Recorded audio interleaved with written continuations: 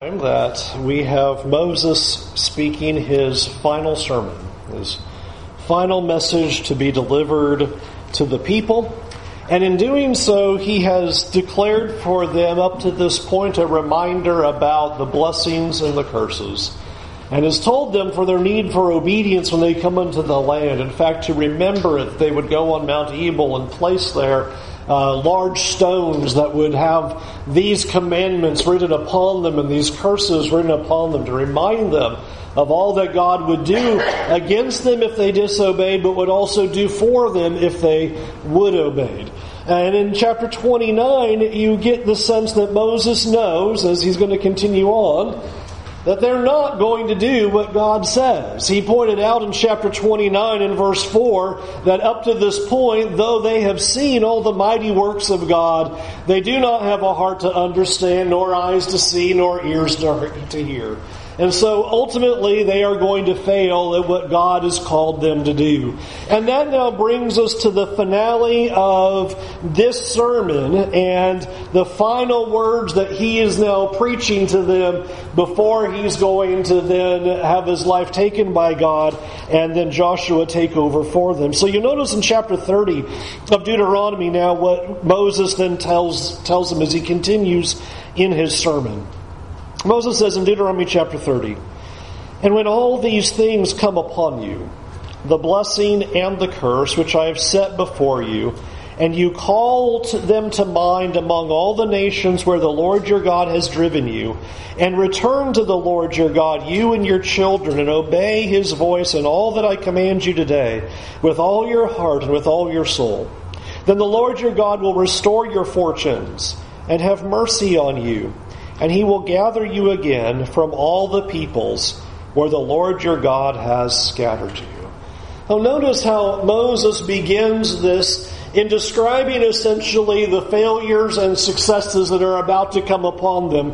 And what a transition statement as he says to them, now when all this comes upon you. So there is really no hope for success in what Moses has preached to them in regarding the blessings of obedience. He says, well, the blessings are going to come upon you, but the curses are also going to come upon you. This reaches back to chapter 28, where Moses declared and predicted that these things were going to come upon them. And here again it's being emphasized by Moses, you are going to fail. You are not going to do this because you do not have the right heart.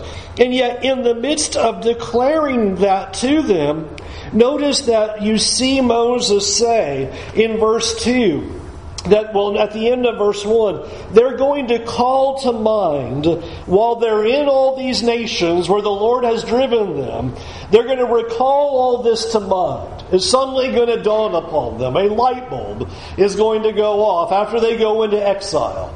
And verse 2, you will return to the Lord your God, you and your children, and you will obey his voice in all that I command you today with all your heart and with all your soul. So there is a picture that the people are going to realize what they've done. And they're going to desire to worship God again and serve God again. They're going to desire then to return to the Lord with all their heart and with all their soul. And when the people do that, verse 3, the Lord says, I'm going to restore your fortunes, I'm going to have mercy on you, and I'm going to gather you from where all the peoples of all the nations, wherever you've been, I'm going to gather you all back in. This is a very important prophecy. And the reason why I want to zero in on this prophecy is because this is pivotal to the whole of the New Testament. That Moses is speaking to Israel and saying, they're going to enter into this promised land. And they are going to fail abysmally. And they are going to have the blessings and the curses come upon them to such a degree that they're going to be taken off of the land. And then when they are taken off the land and they are put into the exile and they are scattered among the nations, at some point, the people are going to desire to return to God. And they're going to desire to serve God with all of their heart and soul. And when they do, God is going to do these three things. He is going to restore their fortunes, have mercy on them, and gather them back in again. This prophetic hope of restoration is huge in the New Testament as well as the prophets of the Old Testament. All of the passages that I up there, just trying to overwhelm you, that each of those passages, the prophet speaks of God restoring their fortunes. And this comes off of Deuteronomy 30. That Moses says that one day there's going to be a restoration.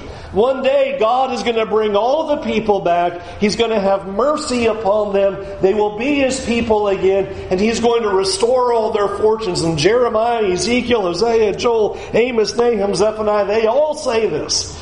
That there's going to be this restoring of the fortunes of Israel. And if you remember, when you come into the New Testament, you see the same thing where Jesus comes along in Matthew 17. And remember that He tells them when Elijah comes, He's going to restore all things. A restoration. And then remember, Jesus says, Elijah's already come, and John the Baptizer. And so there is this hope of restoration that's going to come. You might remember how Acts opens. And you have the apostles, and they are asking Jesus, are you going to restore the kingdom to Israel at this time? And they are not asking anything that is incorrect there. That is the hope of Israel. That is what Moses said was going to happen. It's what the vast majority of the prophets said was going to happen, is that this kingdom would be restored, and God would restore His fortunes. And the apostles are asking Jesus in Acts 1, is it now that you're going to do that? And in fact, when you get out to Peter's sermon, and his second one in Acts 3, listen to what he is proclaiming.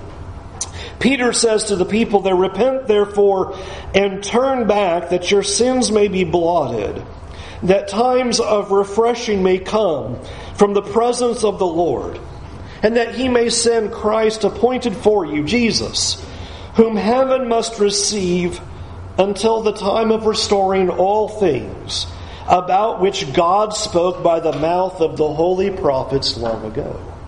Notice Peter is driving on that and saying this is what Moses was talking about, what all the prophets were talking about, is this time of restoration. Therefore you all need to repent, is what he goes around preaching to these people, because now is that time. Now is the beginning of that. This idea of restoration then was not a false notion, but it really was the hope for all of Israel, and it was the hope for all the world.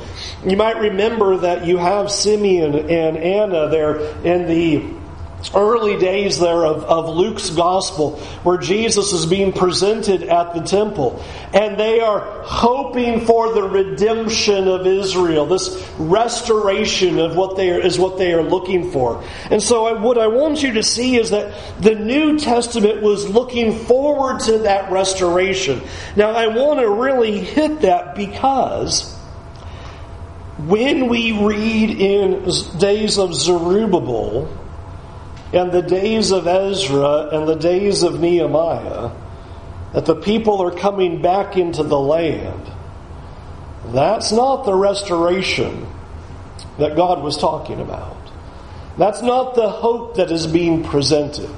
I could use already a verse that we've just read, never mind the rest of it that we'll just see, but let me just use the verse that we've already read, that they will then obey God's voice with all their heart and all their soul. No, that's not what happened in that restoration when Zerubbabel and Ezra and Nehemiah come back. In fact, so negatively was that the case, God had to send prophets again, Haggai, Zechariah, Malachi, because they were not doing that very thing. That was not what the restoration was pointing to. And if you listen to the rest of what it says here, you'll see that that's not what the hope was. Verse 4 of Deuteronomy 30. If your outcasts are in the utmost parts of heaven, from there the Lord your God will gather you from there, and He'll take you. And the Lord your God will bring you into the land that your fathers possessed, that you may possess it, and He will make you more prosperous and numerous than your fathers. And I just asked, did that happen with Ezra or Zerubbabel or Nehemiah? It did not. And the Lord your God will circumcise your heart and the heart of your offspring, so that you will love the Lord your God with all your heart and with all your soul, and you may live.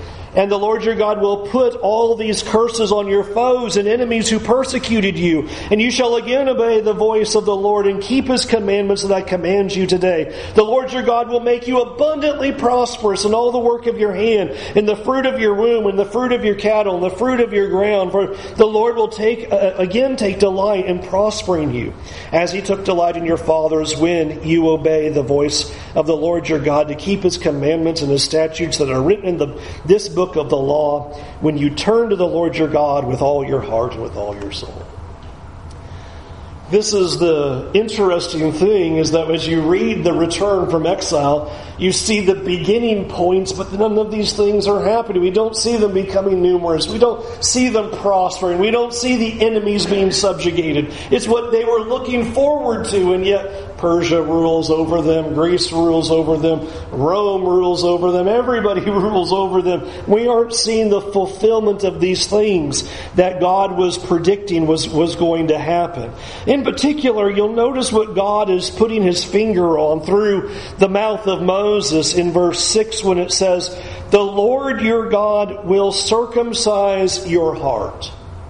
That is the big deal of what is going to happen when this restoration occurs. When you then come to your senses and you seek the Lord again, and there's the restoration of fortunes, then here is what's going to happen.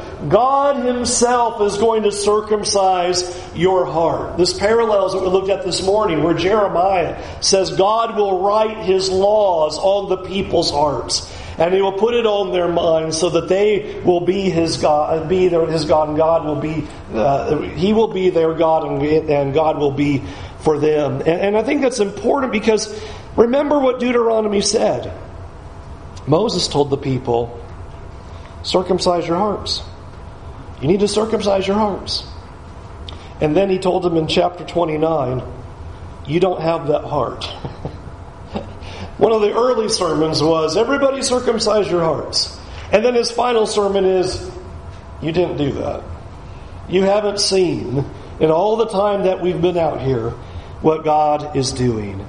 And the picture that I believe Moses is communicating to them is trying to get them to understand that they are going to completely fail, and that God is going to have to do something. That the issue is not, in essence, that they don't have the ability to do this, but the problem is they don't have the heart.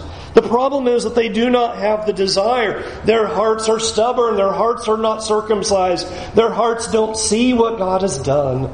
And so because of that, while God comes along and says, I'm going to provide a solution, God says, I'm going to cut the heart. Rather than the people circumcising their hearts, God now says, I'm going to be the one to do it. I'm going to circumcise the heart. I'm going to cut the heart. And as we considered this morning, so you see it layered here.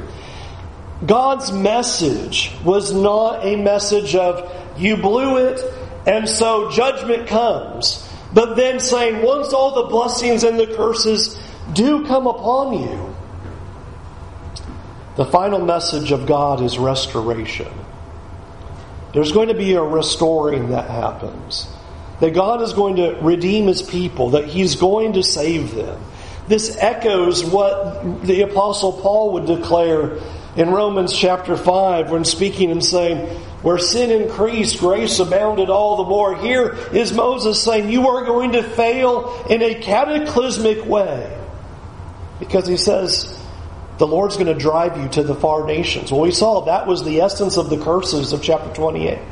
Chapter 28 said, here you disobey, it's going to get to such a degree that you're going to be cast off the land and put into exile. And now Moses says, and that's going to happen. And yet, even with that happening, God doesn't ever want to leave it there, but now gives a message of hope, a message of restoration, that there will be an opportunity for God's people to return to Him. So this is the beginning hope. And now Moses is going to explore exactly what that looks like here. Verse 11. For this commandment that I command you today, is not too hard for you, neither is it far off. It is not in heaven that you should say, who will ascend to heaven for us and bring it to us that we may hear it and do it? Neither is it beyond the sea that you should say, who will go over the sea for us and bring it to us that we may hear it and do it? But the word is very near you. It is in your mouth and in your heart, so that you can do it. I want you to get a sense of what Moses now says. This is, I think, a fascinating turn of events, because what he is doing is he goes, okay, you all are going to fail. You're going to go into exile. The blessings and the curses are all going to come upon you. And you're going to be sent off the land. But then when you're in exile, there will be a people who are going to realize that they want to return to God, and God is going to restore their fortunes. And then Moses comes along and simply says, but I want you to realize where the problem lies. And the problem is not that the demands of God's covenant are too difficult. And you see that there in verse 11. This commandment that I command you today. Here's Moses. I've just laid this all out for you of how this is all going to go. And he says, this commandment that I've commanded you today is not too hard. It's not too hard for you. And then notice he says, neither is it far off. It's not too difficult. It's not out of reach. It's not something that's completely unattainable or completely impossible or completely impractical or unachievable or any of those kinds of things. Moses says, I've given you the law. I've given you the blessings and the curses. And you can do it. The problem is not ability. This is not something that's impossible. In fact, he continues in verse 12. It's not that it is so far away as to be in heaven that you would say, well, who's going to ascend to heaven and bring it down for us? You get the picture of impossibility. It says it's not out of your reach. It's not something impossible. It's not something that you cannot do. You are able to do it. In fact, that's what he says in verse 14. The word is very near you. It's not far off. It's not difficult. It is in your mouth and in your heart, so that you can do it. The problem that Moses has identified in these two chapters is to the people, the issue is that you don't have the heart to do it. Ultimately, it's that you don't want to. Because what he says is that what needs to happen is that the covenant needs to be in their mouth and in their heart. It needs to be emblazoned into their minds and emblazoned upon their heart. And then they will do it. But the problem is the people don't want to do that. And Moses knows that. That's what he said in chapter 29. The Lord has not given you a heart for you to see or to hear or to understand. But he points out, this isn't a failure on God's part. The law is near you. The covenant is near you. The command is near you. It is not impractical or too difficult. Now what I would like for you to see is if you will hold your hand here or put a ribbon here, and I'd like for you to go over to Romans, because Paul seizes this passage and just explodes it into the New Testament. Romans chapter 10. Romans chapter 10.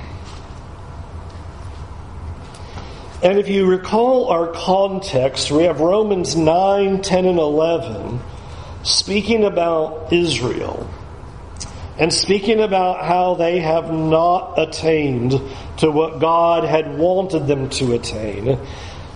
Like in chapter 10, verse 3, they were seeking to establish their own righteousness and not then submitting to God's righteousness. Verse 5 is where we pick up as he speaks about what Moses said here in Deuteronomy 30.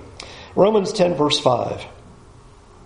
For Moses writes about the righteousness that is based on the law, that the person who does the commandments shall live by them. But the righteousness based on faith says, do not say in your heart, who will ascend into heaven. Now here's Paul's commentary. That is to bring Christ down.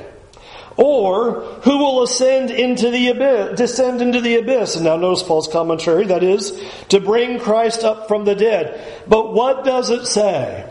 The word is near you, in your mouth and in your heart. That is the word of faith that we proclaim, because if you confess with your mouth that Jesus is Lord and believe in your heart that God raised him from the dead, you will be saved. For with the heart one believes and is justified, and with the mouth one confesses and is saved. For the scripture says, everyone who believes in him will not be put to shame.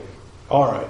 Huge right here. Huge quotation that the Apostle Paul gives. Let's break down what Paul is doing as he is commenting on what Moses said. He says, let's remember how it goes. The first covenant, what is righteousness? Do the law. We see that over and over again. You want righteousness under the first covenant? Do exactly what it says. That's what he says in verse 5. Moses writes about the righteousness that is based on the law. And what is that? The person who does them shall live. But now notice verse 6. Righteousness based on faith says, and now he quotes Deuteronomy 30 as the righteousness that's based on faith. Here is what Moses is doing, is he is proclaiming what it's going to look like under the new covenant, what God's people are going to be. And here is how righteousness comes. Righteousness is not going to come from the people themselves saying, here's all I'm going to do to attain righteousness. Instead, the righteousness of faith sees what God has done. And notice that's how he illustrates it with the quotation. Do not say in your heart, who will ascend into heaven? And notice how he brings that into the New Testament. Who is going to bring Christ down? Because that's what we need. If we are going to have righteousness, if we're going to have salvation, if we're going to be these people of God, we need Christ to come down. And the rest of it, as he says there, or who will descend into the abyss, that is to bring Christ up. In both of these, you see Moses and the Apostle Paul hanging on these words and saying, it is not something that you were going to do to accomplish this righteousness. Rather, God is going to accomplish it. God is going to be the one to bring Christ down. You don't have to say, who's going to bring Christ down for me? God's going to do it. And who is going to go into the abyss to raise Christ up? You're not going to do that. God's going to do that. This is the righteousness based on faith. Now, why is this put here like this? Because, friends, this is how God is going to circumcise hearts. This is the miracle that God is going to accomplish. That is supposed to cut people's hearts so that they will be what God wants them to be. This will cause them to obey his laws, as Ezekiel prophesies. This will put the law in their hearts and on their minds, as Moses says they must do in Deuteronomy 30 after they have failed and they've been exiled away. Here's what God's people are going to do. They are going to have God's law in their hearts and in their minds. Well, what's going to cause them to do that? Well, Moses says, God is going to circumcise your hearts. All right. Well, what does that look like? It looks like this. Now, he is going to send Christ down for us and then raise Christ from the dead. Friends, this is why the good news, the gospel, always centers around the arrival of Jesus, the death of Jesus, and the resurrection of Jesus. This is why the gospel message squarely rests upon the descending of Christ, the life of Christ, the death of Christ, and the resurrection of Christ, because that is the tool that God is using to circumcise hearts. This is how he's going to cause the heart change that the people need to have. This is the act that God is going to accomplish so that God's laws would always be written on our hearts and always be written on our minds. This is what God is trying to do to get the people to see. Which, think about, this is what Moses is saying to them in parallel. In chapter 20 29 of Deuteronomy, it was, have you seen all the miracles of God? And yet you don't have a heart to understand. And therefore you will be sent off into exile. And then down the road, God is going to circumcise hearts. And how's He going to do? He's going to do the same thing, this grand miracle. And the people who see it and understand what God has done, they will be the ones who are cut to the heart. They will be the ones who are circumcised in the heart.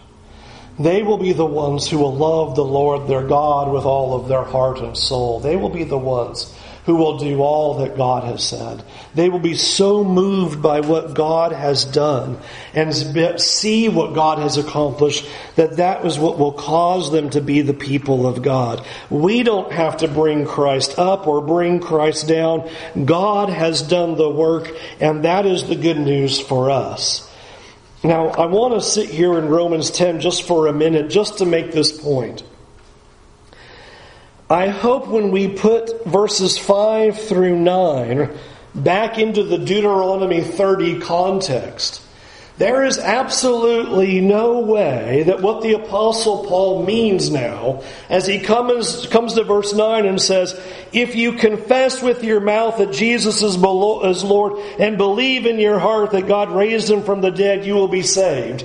As if that's all that was ever entailed to being a follower of Jesus, was just confess that Jesus rose from the dead.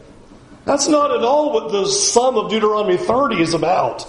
Nor is it the point of what Paul is getting at. This quotation is saying God has changed their hearts. He has accomplished the work. He has cut the heart. He has circumcised the heart. And by God cutting those hearts, what are the people going to do?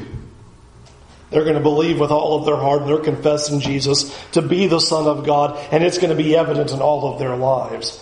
For anyone to downgrade what Paul says into somebody saying a formula or having some kind of prayer or I believe in Jesus, that is not at all what's in view. What's in view here is what Moses was proclaiming. Moses is proclaiming these shallow hearts are going to be ditched and the true people of God are going to be circumcised by God Himself in the heart. And they are going to love Him with all their heart and with all their soul. And what will be the evidence of that? They will confess with their mouth that Jesus is Lord and believe in their heart that God has raised Him from the dead.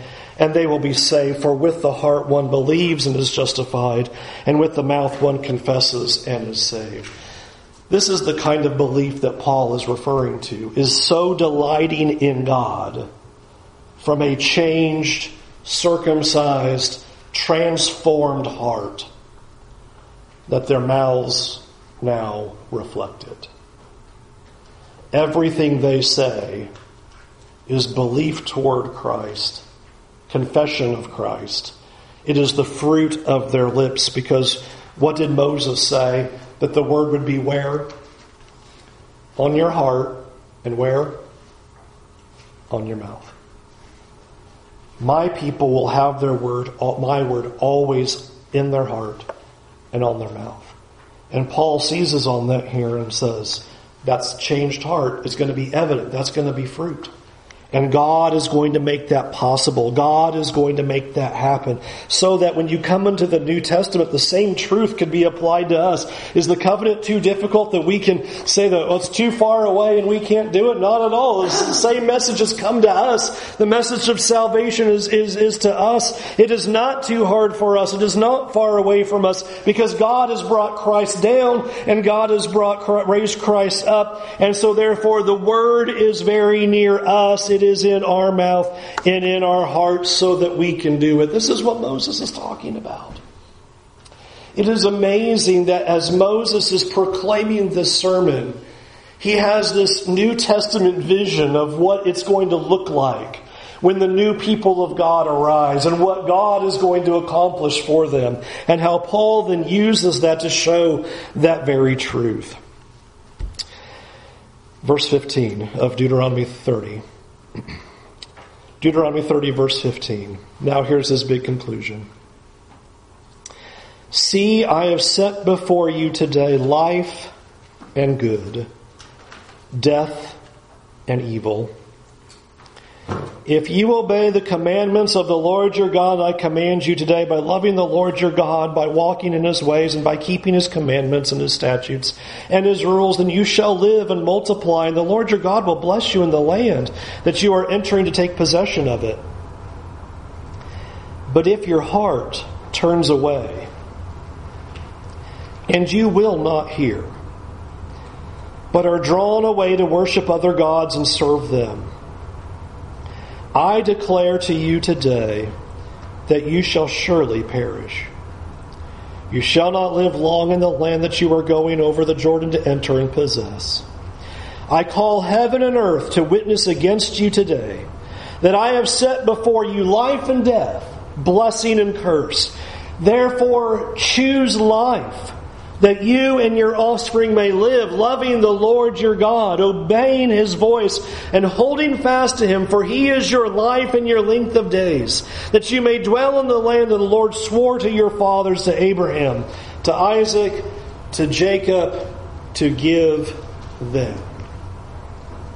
He lays it out and simply says, you now have a choice that is set before you. You have to now decide. You can either have life by obeying and enjoying the blessings of God. Enjoy what God has to offer. Do what God says and enjoy the fruit of that life. God wants to bless you. He wants to do good by you. Choose to then go the right path and follow him. But if you allow your hearts to be turned away, to follow after other desires, to follow after other wishes and wants, to follow after the idols of the world, Moses says, you will surely perish. Your doom is certainly upon you. And now he calls for them, choose life. Well, what does that look like? How do you choose life? And he expressed it. Love the Lord your God. Obey his voice. Hold fast to him. Because he is your life. He is your everything.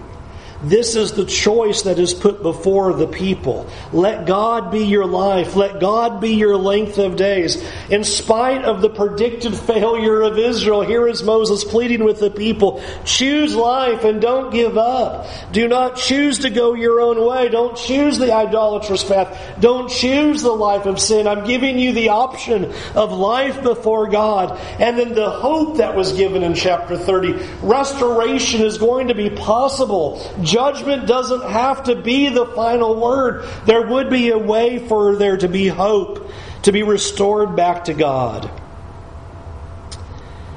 And I think it is important for us to see how the New Testament just seizes upon this very idea. You come into the New Testament and we read about Peter's first sermon, and it is not by any accident that when they listened to Peter proclaim the message, the text tells us in Acts 2:37, they are cut to the heart. There is going to be a dramatic, radical shift as now God is writing his words on the heart of the people. They are cut to the heart. Their hearts are being circumcised. And you see then the message of Jesus being proclaimed and hearts are being opened.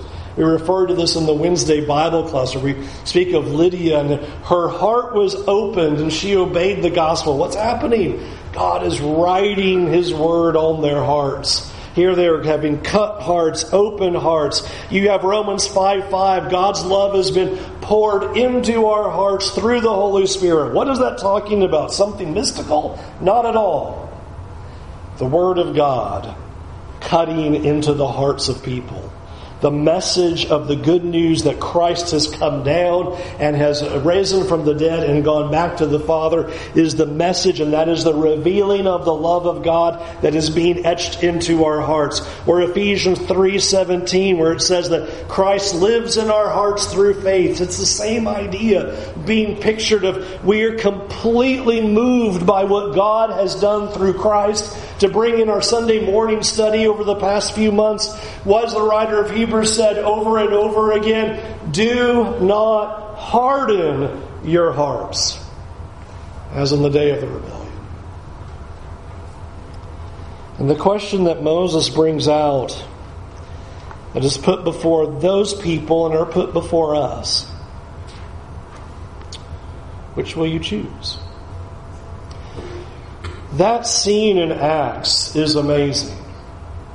In Acts 2, because you have peoples from all over the earth, all under heaven, coming to Jerusalem, just like this text in Deuteronomy 30 says, having cut harps before God and entering into the kingdom of God through their submission to Jesus Christ. That's what is being portrayed. Everything that God was promising is that the outcasts will return, they will be gathered back to the land, and God is going to bless them, God is going to make them prosper, He's going to circumcise their hearts, and that they are going to now love the Lord their God with all their heart, and that God is going to delight in making them prosper. That is the hope of the people of God. And for me, I just found it absolutely stunning that Moses, as he ends his sermon, he just says, this is the way it's all going to go. Present Israel is going to fail. But one day God is going to restore the fortunes of His people, just as the prophets predicted.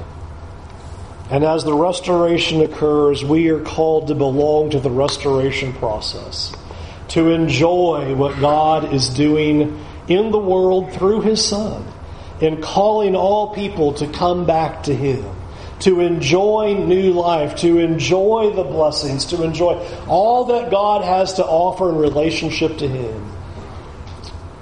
And I hope that you'll think about the decision that Moses has presented. We have the choice of life that's before us. Choose to follow the Lord your God and allow the motivation of your obedience and your love and your submission to be that God did what we could not do in bringing Christ down and bringing Christ back up. The other option, as Moses says, is to follow the desires of our heart and follow the idols of the world, and you will surely perish. Can we help you in any way come to the Lord this very night, to turn away from your sins and follow Him faithfully? Won't you come and do that while we stand and while we sing?